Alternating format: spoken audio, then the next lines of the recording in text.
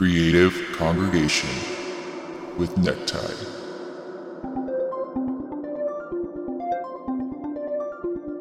Hey guys, Necktie here, back for the third episode of Creative Congregation.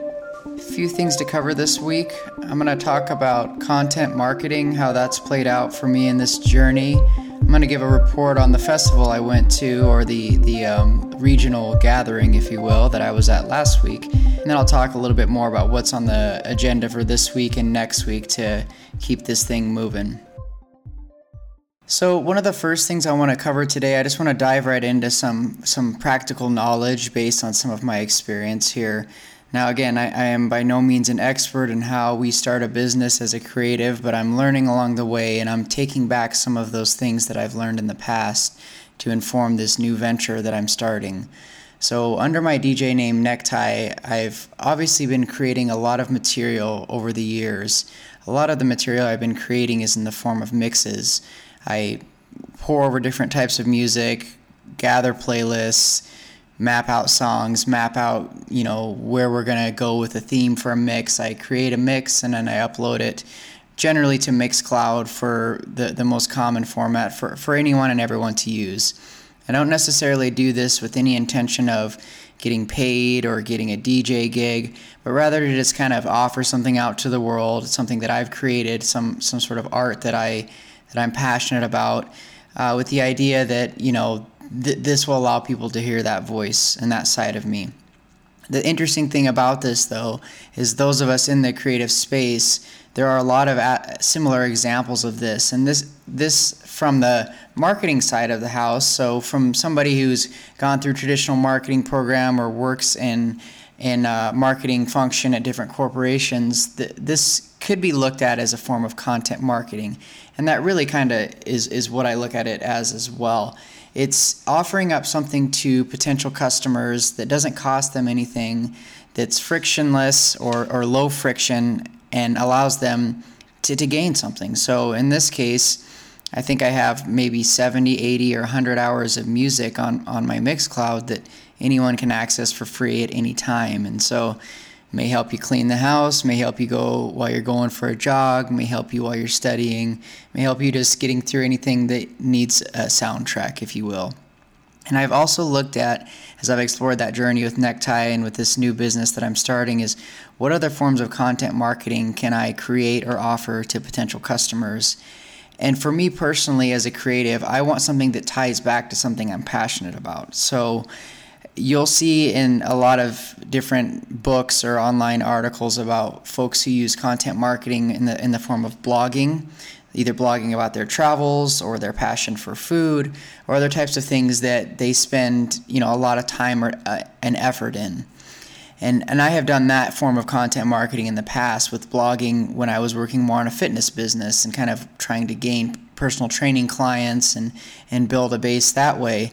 And I definitely enjoyed that. I found it wasn't as much of a passion for me. It almost felt like more work to come up with a lot of content in terms of blogging. And so I think those of you who have tried it and haven't found it to be your cup of tea, you may have realized that as well. It's the same thing that writers struggle with, or those who write for newspapers or editorials, writer's block, and kind of forcing yourself to think of something to write as part of your content marketing. So when I look at this new business as well as the Necktie brand, I don't look at it as that type of content marketing that I will use. And that by no means does not mean that's an effective form for your business or your form of creative entrepreneurship. But for me, it just doesn't work. So as I continue down this path, I will continue to dive into more content marketing. The next big thing for me as I start this business and supplement it with my Necktie brand is to really get into production of music. I've dabbled for years now. Really, as any musician knows, it's hard to get to that finished product to say I feel comfortable allowing folks to hear this and share this with others. But I plan to get there in the near future. And for me, I think pretty much throughout the duration of this endeavor that I go upon, I don't ever see my music costing any money. Maybe donations optional for people who really want to support or contribute, but I want people to be able to share my music and have easy access to it.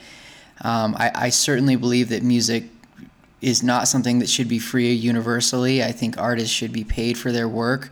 But in this particular space, for my particular approach, I don't plan on charging for my music. A great example of this, and I'll kind of end on this topic, but a few DJs out there have done this quite well, and one of them has an interesting name. His name is Kill Paris. Another one is named Sound Remedy, and those are some DJs or producers that I've really come to like over the years. They really started by producing a lot of music for free, a lot of remixes, a lot of really interesting sounding songs. They weren't on any major record labels. They were just churning out tracks. And the last I checked on these guys, I follow a lot of different musicians, but they're doing really well for themselves. They get a lot of major DJ gigs. They really get to live their passion, which is music. So, that form of content marketing, if you look at it that way, has been really successful for them. And so I definitely encourage the musicians who are listening, you have to strike the balance. If you really believe that your work should cost money, it should be paid for, consider exploring record labels or starting your own label, whatever you need to do to get compensated for that. But also don't shy away from maybe offering some free songs as a gateway to get people to listen to your music, see what you're all about, maybe see you at shows, and kind of build your audience that way and be able to grow your business and reap some financial rewards that way. If you tuned in last week, I talked about Lakes of Fire, which is a regional burn, like Burning Man, but much smaller, a lot less people. It's around a lake in northwest Michigan. It's very much focused on creatives coming together. There's themes around the event. There's themes around different camps where people can kind of artistically express themselves, if you will. And so it's a very, very exciting time. It's definitely going to become an annual thing for me. I mentioned last year I hadn't gone, but this year was very rejuvenating. To go there, I DJ'd 3 different times during the day, a couple of times, and during the evening another time. And small audience. It's not a festival. There's not people crowded up to listen to your music, but it's more creating an atmosphere and ambiance. And I had a few people here and there dancing and nodding their heads and smiling and walking by, and it felt really gratifying to see that I was helping create an atmosphere for the people at this event. And there was tons of other folks doing either live music or DJing, and I followed it closely on the Facebook group for the event, and tons of people were just saying, thank you so much for those of you playing music. It was great all weekend. It was the soundtrack to my experience. I really enjoyed it. And so, that's one of those things where you just get out there and you express your art, and you get a lot of validation or gratification, if you will, out of just being able to perform. So I met some new folks. I met some potential contacts, but less about that as a business thing and more about just practicing your art, testing out your songs, testing out how you approach these types of events. So I will continue to do that in the future. I'll continue to hone my DJ skills and hopefully build more interest in my music and my art and what I have to offer, but always under the pretense that I'm not there to sell or market, because that goes against the principles of these events. If people discover my music or art as a result of the events, that's great, but they go there not expecting to have things pushed in their face. And so very good to go through that and experience that is one of those things where as you're growing through your craft and building your expertise as a creative, that there's going to be a lot of things you do that aren't going to necessarily yield something right back in return. But the experience you get, the practice, just the joy you get of doing that is what pays dividends for your mental health and just for your overall well-being. So if it's something as a creative that you haven't explored, it's a very much an open culture, voluntary, whatever your form of expression is, it's intended to be accepted and inclusive. So it's a great idea, a great avenue if you look at the regional burns or the big Burning Man and see if that's something for you, if you want to get out there and express your art. I mean, even folks that do things like the fire twirling and things like that. Just amazing talent. People doing acrobatics, people doing dance, people doing comedy and karaoke. I mean, it's just really magnificent, some of the talent out there that's just doing it really just to make others happy. And so if you have difficulties getting out there and either performing your art or getting gigs at different bars or restaurants, and you just want an opportunity to do it, I think a regional burn or Burning Man is a great opportunity to do so, and I strongly encourage it. Last thing I want to talk about this week is just where we're at with the business. The Lakes of Fire, it's a intensive effort. It takes a lot of time. It takes a lot of time to come back from that and just get settled back into your normal life and your 9-to-5 job. So not a lot of progress has been made on my business. I feel rejuvenated and inspired to press forward, more so than anything to allow myself the freedom to continue to do things like this without the sort of burden of knowing I have my regular job, if you will, to worry about. In transparency, as an example, I had a couple of emails I had to answer when I was at the burn on Friday that I hadn't been able to get done during the week. So starting a business, nothing's ever going to be off. You don't have the luxury of the 9-to-5 where you can just unplug in a way. But besides that, I truly am excited for the day where if I take time away from my business, I'll put it in good hands and be confident that I can truly unplug. And so I do feel inspired to push forward and continue on this week.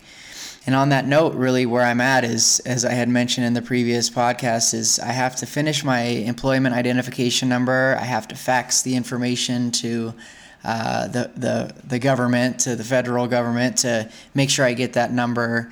I got my Square Reader in the mail, so I can soon begin actually selling my product.